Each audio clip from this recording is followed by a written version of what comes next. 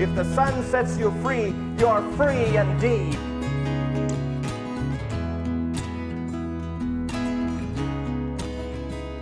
God wants to finish the story.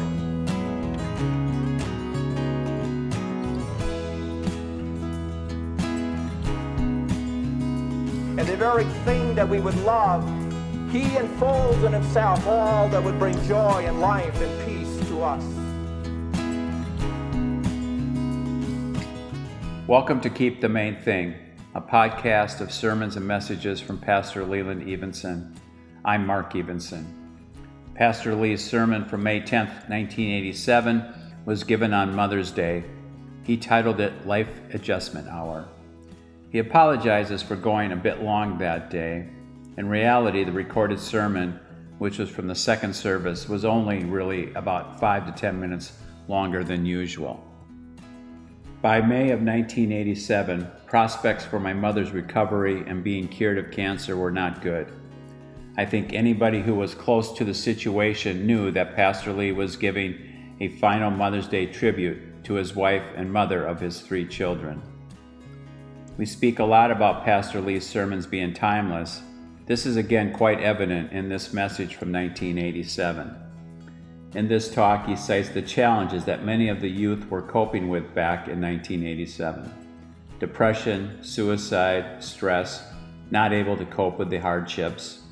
Does it sound familiar? We would readily agree that those same issues and cultural characteristics exist today, perhaps even more so post-2020. We would also agree with his contention that a healthy home is of the utmost importance in raising up our children. I did get a kick out of the fact that he shared concern that we were making life too easy on our children, which given the time frame would have been directed at the last of the baby boomer generation, raising children for Generation X, who are now readily being accused of spoiling and coddling their children, even more so today. It has been fun to listen to several of his sermons and discover how accurate his observations, insight, and predictions have come to fruition. His constant adage on this Sunday in May was, "Life is good, but life is hard." It can certainly be echoed through all generations. A couple of other great principles he shares are, freedom is to do what you ought to do, not what we want to do. And invest time in your children now when they are young, or you will have to spend time with them later. I know you will find this sermon meaningful and helpful, whether you are a grandparent or a new parent. This message was definitely for all parents that day. Here is Life Adjustment Hour, Pastor Leland Evenson, May 10th, 1987. If you have a reservation someplace and need to leave, I won't be slighted. The first service went a little longer than I had anticipated and thought some things I wanted to share, and hopefully try to share some of the same things at this service, some ways departing from my script. So if you have to leave whenever or during the hymn after, why, nobody will look at you cross-eyed. Also, I need to say that there are a lot of personal references this morning in terms of family. Over the years, I've shared a lot in terms of the failures of our family, our mistakes, the things we've done wrong, the things the children have done wrong, the balls they've thrown through our windows, and the bikes they've left in the driveways, and the times I've had to go out and see the dean, and all those things. You know us, and we do not pretend to be a model of a perfect family, but today I want to share some positive things to encourage you in your ministry, in your home, and the importance that this ministry has. And I just kind of say this as part of the introduction. Today is, and people are going to really give me a bad time, I said the first service, this is the introduction, and next, on Father's Day, will be the conclusion. And the introduction's about a half hour, I suppose, so, but maybe that's all it'll have is introduction and then conclusion on Father's Day. I have a certain real burden for a certain area of concern, and in all areas of concern of parents' ministry. But there's a particular area I want to focus on, and beginning this week and completing on Father's Day, which is, who knows, I don't know when Father's Day is. I always know when Mother's Day, but it's in June sometime. Irma Brombeck wrote a neat column a year ago on Mother's Day in the St. Paul Sunday paper. It said, "Today is the big game, the World Series of motherhood. It's the day we all line up to claim the spoils of our existence. Meet the all-stars. There are the stepmothers who are sent into the game at halftime to try and pull a win out of the fire. There are the single mothers who hit the ground running, desperate to hit every ball that is pitched and touch every base. There are the adoptive mothers who are pinch hitters when a scheduled batter doesn't show up. And of course, there's a perennial favorite, the real mothers, which is really redundant. Warming up in the bullpen are the younger women, fresh from school or careers, who look to the game with apprehension, wondering if they can make it in the big league or if they'll like it once they get there. I've covered this team for more than 20 years. Don't let the mother's coolness fool you. See that mother over there? She's from Northlake, Illinois. She should have retired from the game years ago, but her daughter left her husband when he refused to change the baby, so the daughter went to work, and guess who was back at bat, bringing up baby? There's a mother from Denver, Colorado, who can't explain her slump. In her words, I raised 6 children, same house, same rules for all. Have 4 paying their own way and living a good life, but 2 are in prison. There's a mother from Ohio who tries to ignore the chant from the stands, "You're not my mother, you're not my mother, you're not my mother." She just tries to concentrate on raising 3 stepchildren by telling them, "I don't hate you, I hate the way you act." There's an entire section of mothers in the stands who root for the team but never play. They want desperately to be in the game, but because of personal circumstances, place their babies in the arms of other women to raise. They never miss an all-star occasion like today to reflect and to relive the pain of being on the sidelines. There are mascots, of course, who hang around to keep the level of humor high, like the mother from Minneapolis who was crippled at the age of 14 with the loss of a leg and had 5 children, all home deliveries, and said, "Having babies is no big deal, raising them is." The mother from Hollywood, California is a rookie who gave birth to a preemie who was epileptic and still has a lot of problems. My husband and I are members of Narcotic Anonymous and have been clean for 10 years. We feel 24 hours a day. Everyone on this team has something in common. They've all struck out, hit home runs, stolen a few bases, been at the top and at the bottom of the league, been pulled out of retirement, and suffered burnout. But mostly, they feel 24 hours a day. The teacher, second grade teacher that was giving a science lesson to her class, it was a lesson about the magnet. A few days later, she gave them a test. On this test, there was a question that read, "My name starts with M, has 6 letters, and I pick up things. What am I?" The teacher was slightly surprised to find that nearly half the class answered with the word mother. There's a strange contrast today. There's more emphasis of the importance of the home. Some say the next election that both political parties are trying to pick up on seeing the importance of the home. Reading the paper on the way home from Texas on Thursday, I've had the USA paper, and there was a column by a man who said it's desperately important that parents, the mother, spend the first 3 years at home with that child, that quality time doesn't make up for quantity.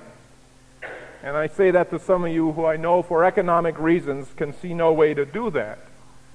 But there are others of you that need to consider and to think through some of the reasons and maybe some of the sacrifices that can help you in order to spend that quality preschool time with your children. We see more and more that we're molded in childhood. Adult children of alcoholics is an organization that started to see that children who grew up in that kind of atmosphere still are dealing with problems that go back there. Basic Youth Conflict Seminar has the philosophy that there are certain things if we don't work out in youth that ultimately we have to work out in adulthood. More and more we see in a variety of seminars and places the importance of those first few years in the life of a child. The burden the Lord has given me today is the importance of the home and learning how to cope and to face life. Before Confirmation Sunday, I was reading in Christianity Today, and they were talking about the youth suicides. And the point that they made is that these young people are not able to cope with life.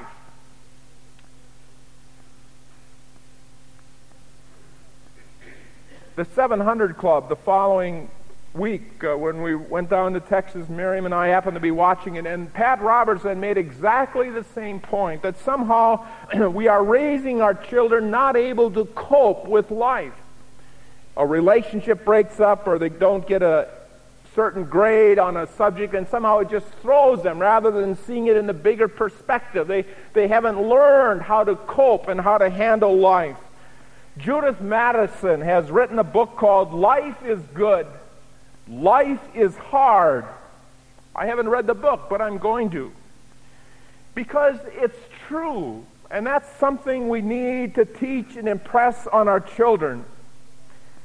The theme of the history of our country, the sod cabins and the working from dawn to dusk and past it, the difficulties and the sacrifices remind us that life is good, but life is hard. And today, with all our conveniences and all of our buttons and all of our computers, it really hasn't changed. Life is good, but life is hard. It was a traumatic experience for me to learn how to ride a bicycle. My dad put me on this bike and went down this gravel road that went right through our farm place. And after he had me going and thought he had me balanced, he would let go. And I would go a little ways and then hit some gravel or something or lose my balance, and I would hit the gravel and be coming up spitting out gravel, scraped arms, angry at the bike as if it were the bike's fault. My father could have put straw, on each side of the road, and I'd have had a nice soft place to land and to cushion my fall till I learned how to ride that bike. But he didn't. Because he knew that life is hard, son, and life is good. And you're not going to have a cushioned path. You're not going to have straw to fall on. You need to learn how to cope when you tip over, when you come up spitting gravel, when you scrape your arm, or when you scrape your emotions, or when you're scraped in your life. The thing today, see, as I look and perceive, and I've even looked at my own life, is that we're trying to put training wheels on everything for our children. We're trying to cushion the path. Rather than preparing the child, we're preparing the path, and we think if we buy them all kinds of good things and really make life soft for them and easy for them, that somehow it will all work out. My children had training wheels on their bike. I don't think that we should make our children learn to ride bikes without training wheels, or go to the kind of dentist that some of us went to in the early days with those old kinds of drills. But I do say that somehow we need to let them know that we don't live in a painless world.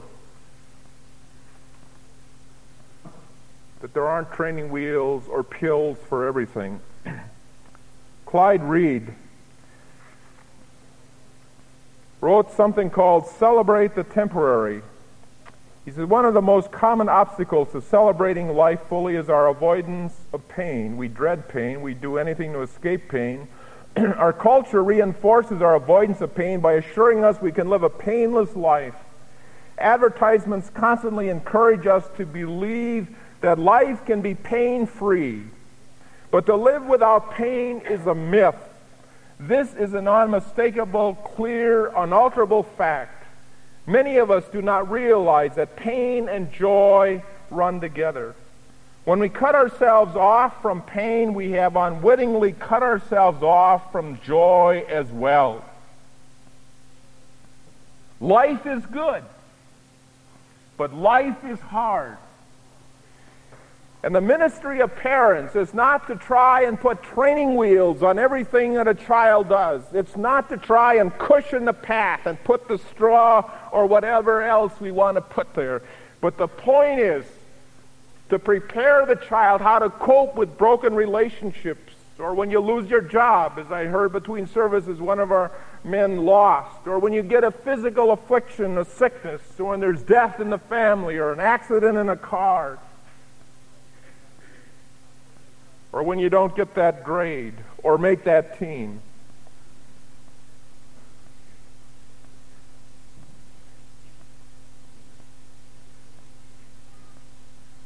How do they cope?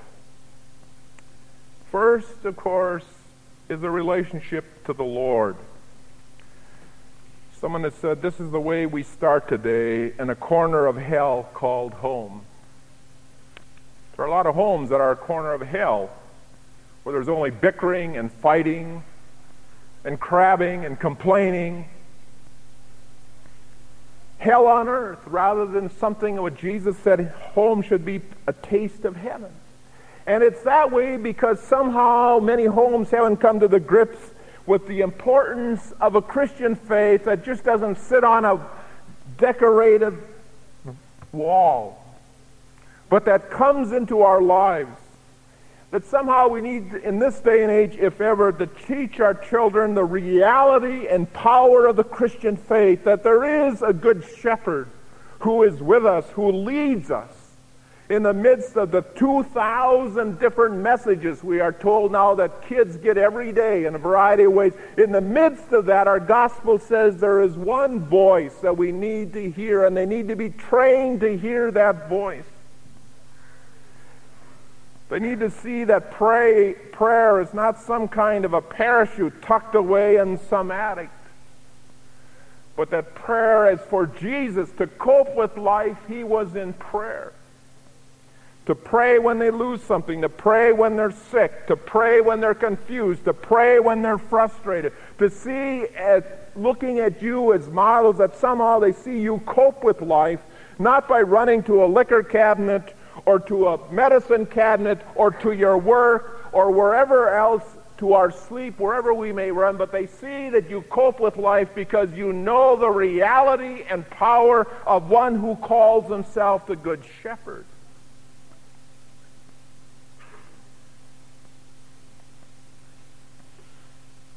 When I was a little, about 7, 8 years old, we had a tornado that took our barn and windmill and some other buildings.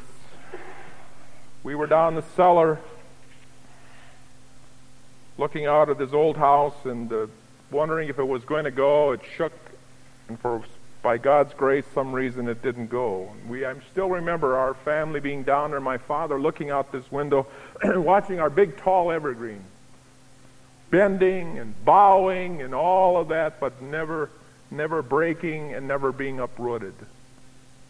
The roots were there. And as I reflect back, I think of my parents as that evergreen whose roots had gone deep, who stood there in the midst of that in living in almost a little above poverty, knowing that everything could be lost, but yet in there I sense a sense of peace, that life is hard, but life is good, and life will go on. And we are together. Somehow we need to have our children rooted in something deeper than materialism or secularisms or all of the isms of our day. That if they're going to cope with life, if they're going to meet life, if they're going to enjoy life, somehow they need those roots that go down deep into the soil of God's Word and God's power and God's love.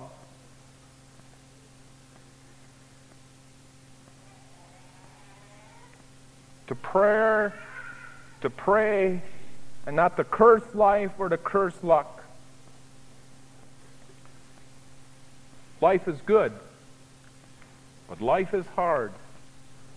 And they need the sense that our roots go deep into Him and who He is and what He brings. We also need to help them see that to cope with life, that there is discipline, the relationship to ourselves, that freedom is doing what we ought to do and not what we want to do. When my boys were young, about 16, I prayed for summer jobs. I prayed for hard jobs. I prayed for physical work, 8 hours, maybe even 10 hours, that somehow they would have the experience of living and working with their hands and their bodies, to see these bodies, the endurance that there is there, that even in the midst of pain and tiredness, you can go on. I didn't tell them I was praying that way. The Lord honored those prayers, and I believe they're better for it. I think everyone should have that experience of doing hard labor for 8 or 10 or 12 hours a day, day after day, for a whole summer or a whole year. Discipline. The more disciplined we are, the happier we are. And if life is good, life is hard, and Jesus reminds us over and over again that He was disciplined in His own life. And Hebrews 12 talks about being disciplined. In Proverbs it says, "A child left to himself bringeth his mother to shame." Another verse in Proverbs, "Foolishness is bound in the heart of a child, but the rod of reproof driveth it far from him." Train up a child in the way that he should go. We need to discipline ourselves in investing time in them, not spending time. Zig Ziglar, who we're going to use as videos during our VBS, by the way, I hope all of you with children will be there. That's investing time. If we don't invest time now, we spend time later getting them out of jams, trying to work through their lives in a variety of ways. Better to invest time now. He talks about raising positive children in a negative world.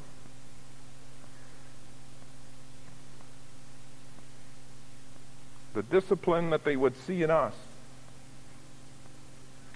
You go to treatment centers now for chemical dependency for youth, and it's discipline. I mean, it's hard discipline. They come to realize that the key to their healing and to their being able to go on with life and meet life and not to escape life is to be disciplined. And so they ride them day and night. Every hour is under authority and accounted for. There's a prison who allows some of the prisoners to go through a basic training for a number of weeks, and if they pass it, there are years that are taken off their prison term, because they've come to see that the more disciplined these people are, the better they feel about themselves. So they get them up at 4:30 in the morning, have them disciplined the whole day.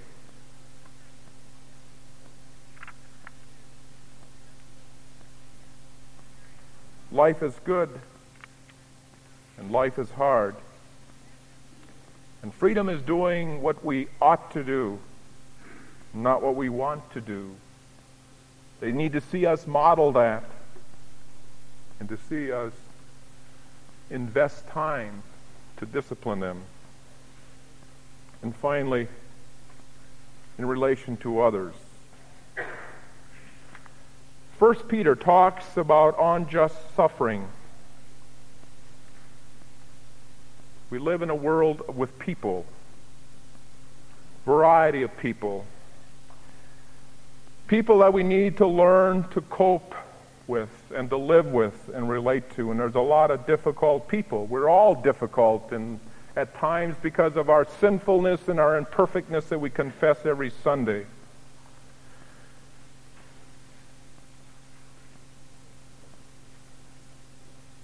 We say, "You make me sick."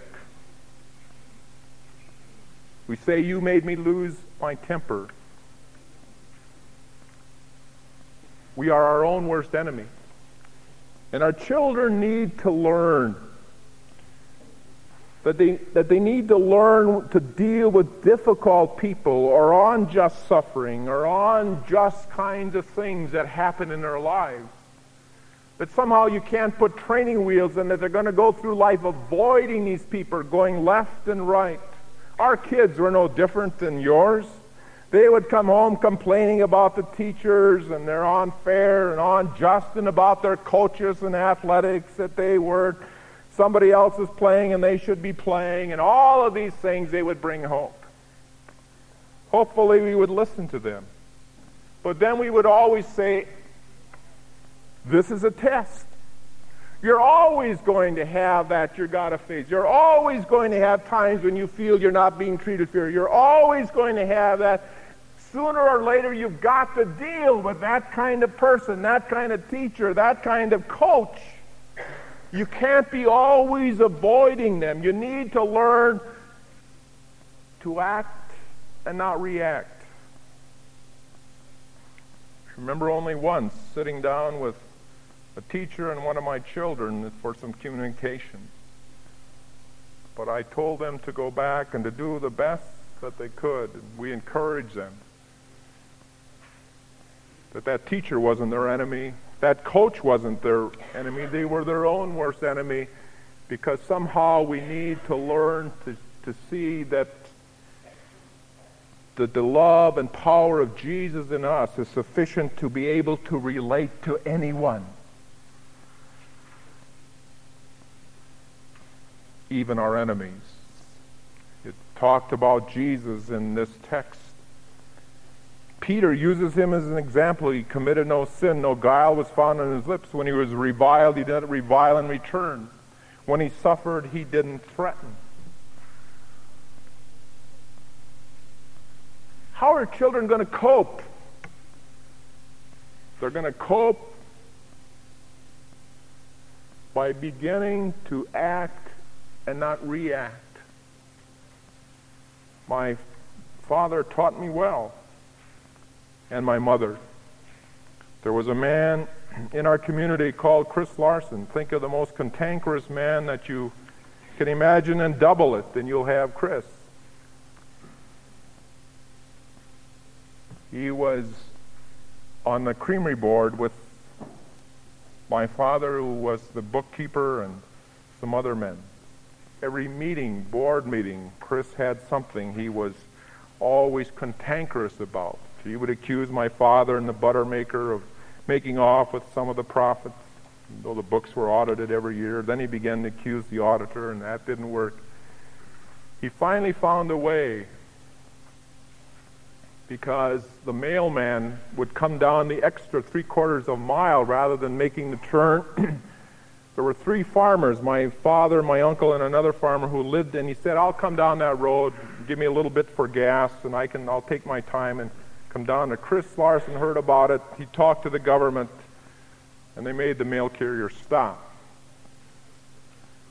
Every Sunday, Chris was in the front row in church.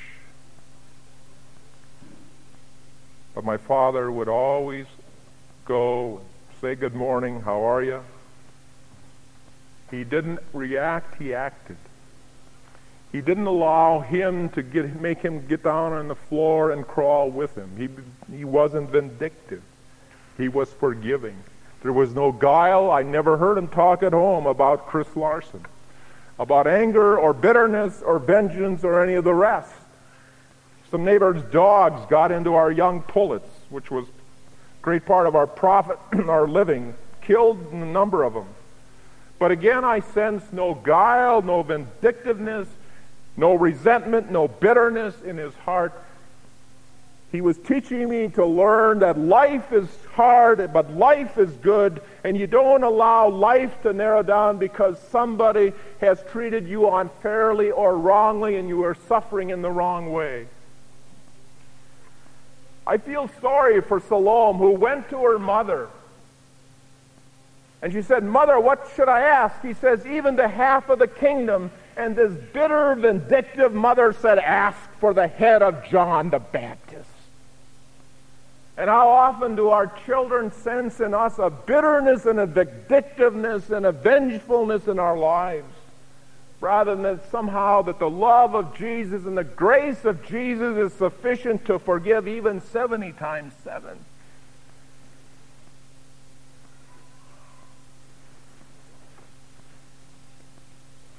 They need to learn it.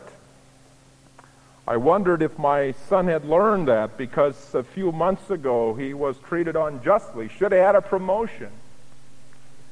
Naturally, I thought so, and as he shared it with me, I thought he was sharing honestly, and certainly looking at everything, he should have been promoted. He wasn't. Because of our problem with ratios and minorities and women, he didn't get it. I thought, has he learned now? What's going to happen? Is he going to sit back and for the rest of his life have a bitter, vindictive spirit toward Ford Motor Company and this great, huge corporation, and in a sense maybe could care less? But he went back to the drawing boards, back to his work, back to doing even a better job to convince him that who he was, and it became known who he was, and he had some wonderful things happen. And a few months later, the promotion came, when finally in the national magazine, when one of his promotions was pictured. He could have spent his life reacting. And I was grateful at that point that hopefully he has learned and will continue, as all of my children will continue to learn, that we don't allow other people who are hard to relate to, tough to understand, hard to be patient with, whether it's in the traffic, in the mornings, in a grocery store, neighborhood, school. We need to teach them how to cope by acting and not reacting.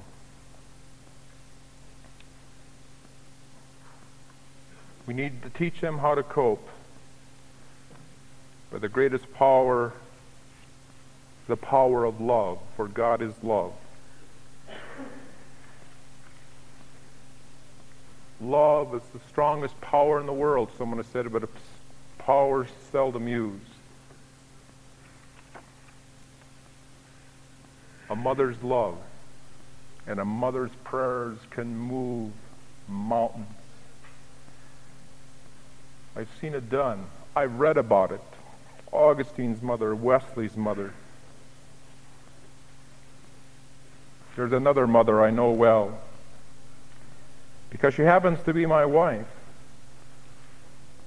And she, too, in her way, has shown the power of love and the power of prayers. A love that says, I believe in you, I stand with you, I accept you no matter what you do, where you go, what you're up to, I will love you. Some of you were here Good Friday night and heard the result of that kind of love and that kind of prayer when our oldest son shared on, Father, into your hands I commend my spirit.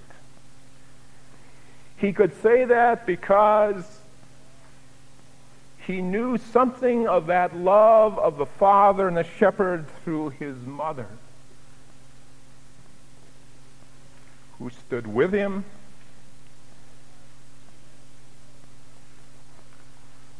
who loved him, who believed in him.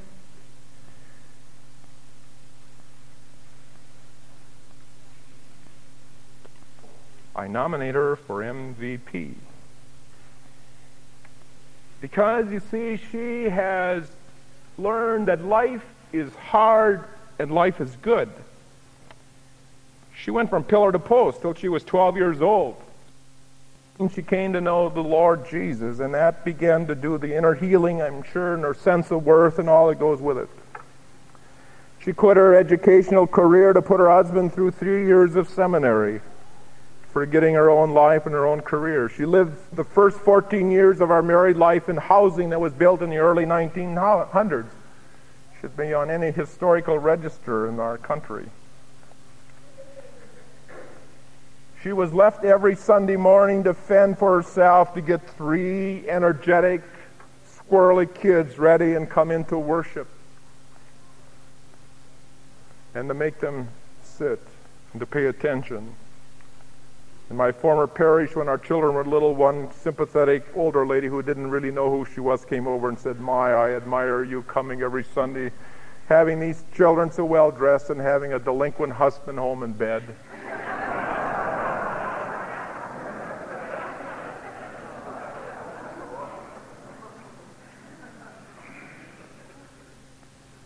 She never lost sight of her main role of ministry. Her main place of ministry was her home with her children, her husband, that it was to be a place of refuge and a retreat, that she wasn't called to be the associate pastor of the church, but her main ministry was to be in the home. Even in the midst of her teaching, she never lost sight of her priorities. She lived above circumstances, lives above circumstances as no one I have met. No matter how the days would go, she is upbeat and has been. When she was crabby, it was so rare the kids would ask, "Why is Mother crabby?" They couldn't believe it could be true, but she too would have her days very few and far between.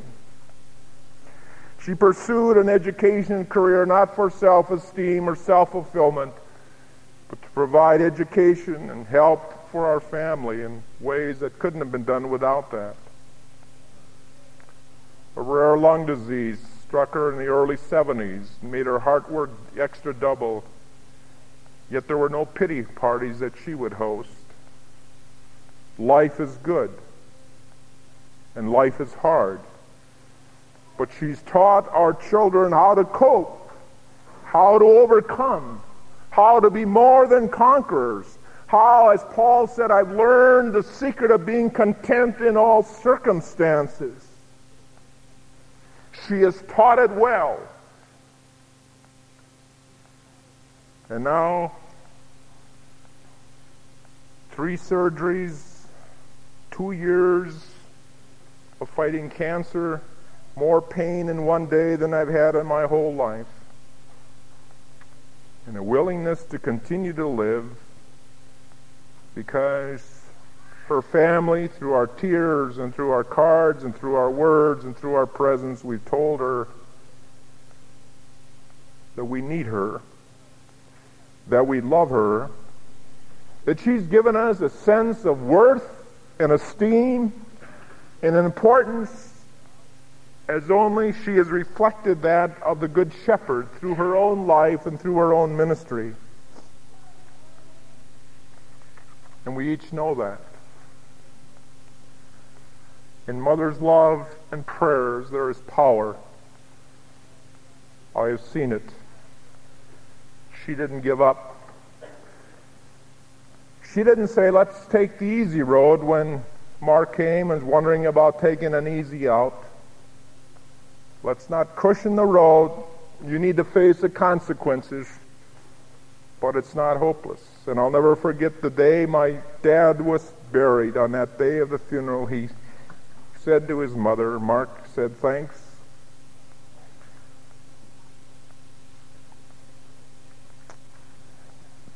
for not letting me take the easy way out, for life is good and life is hard.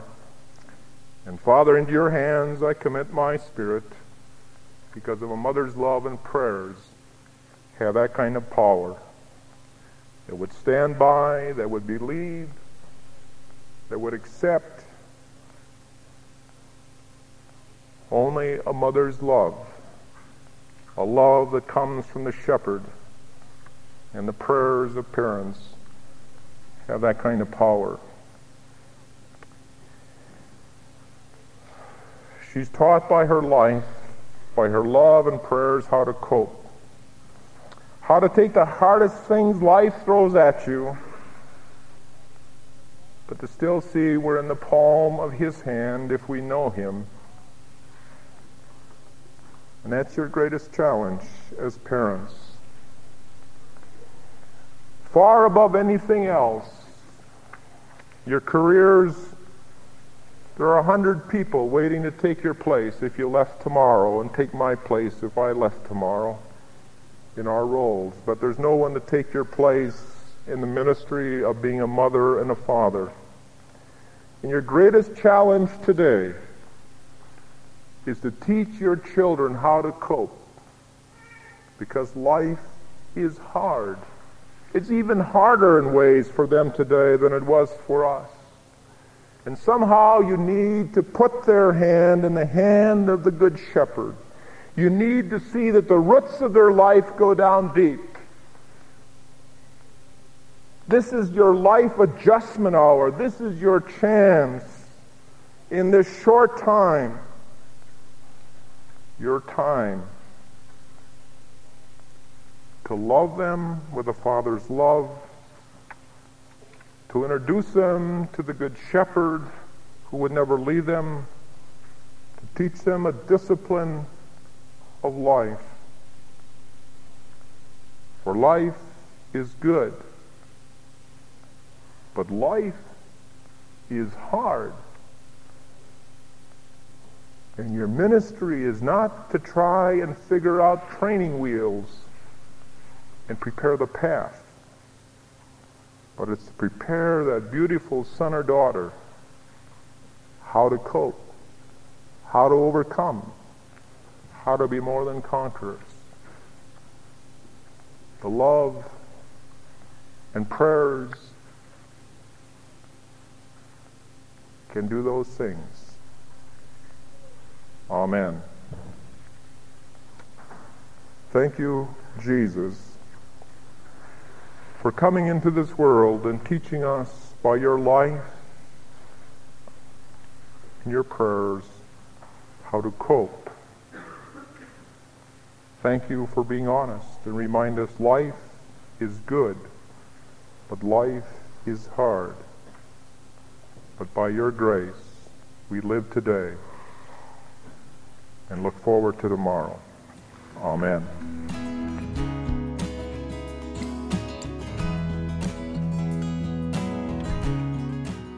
I hope you enjoyed today's message from Pastor Lee, and I hope you will consider passing this along to younger parents who might appreciate it and could benefit from this talk.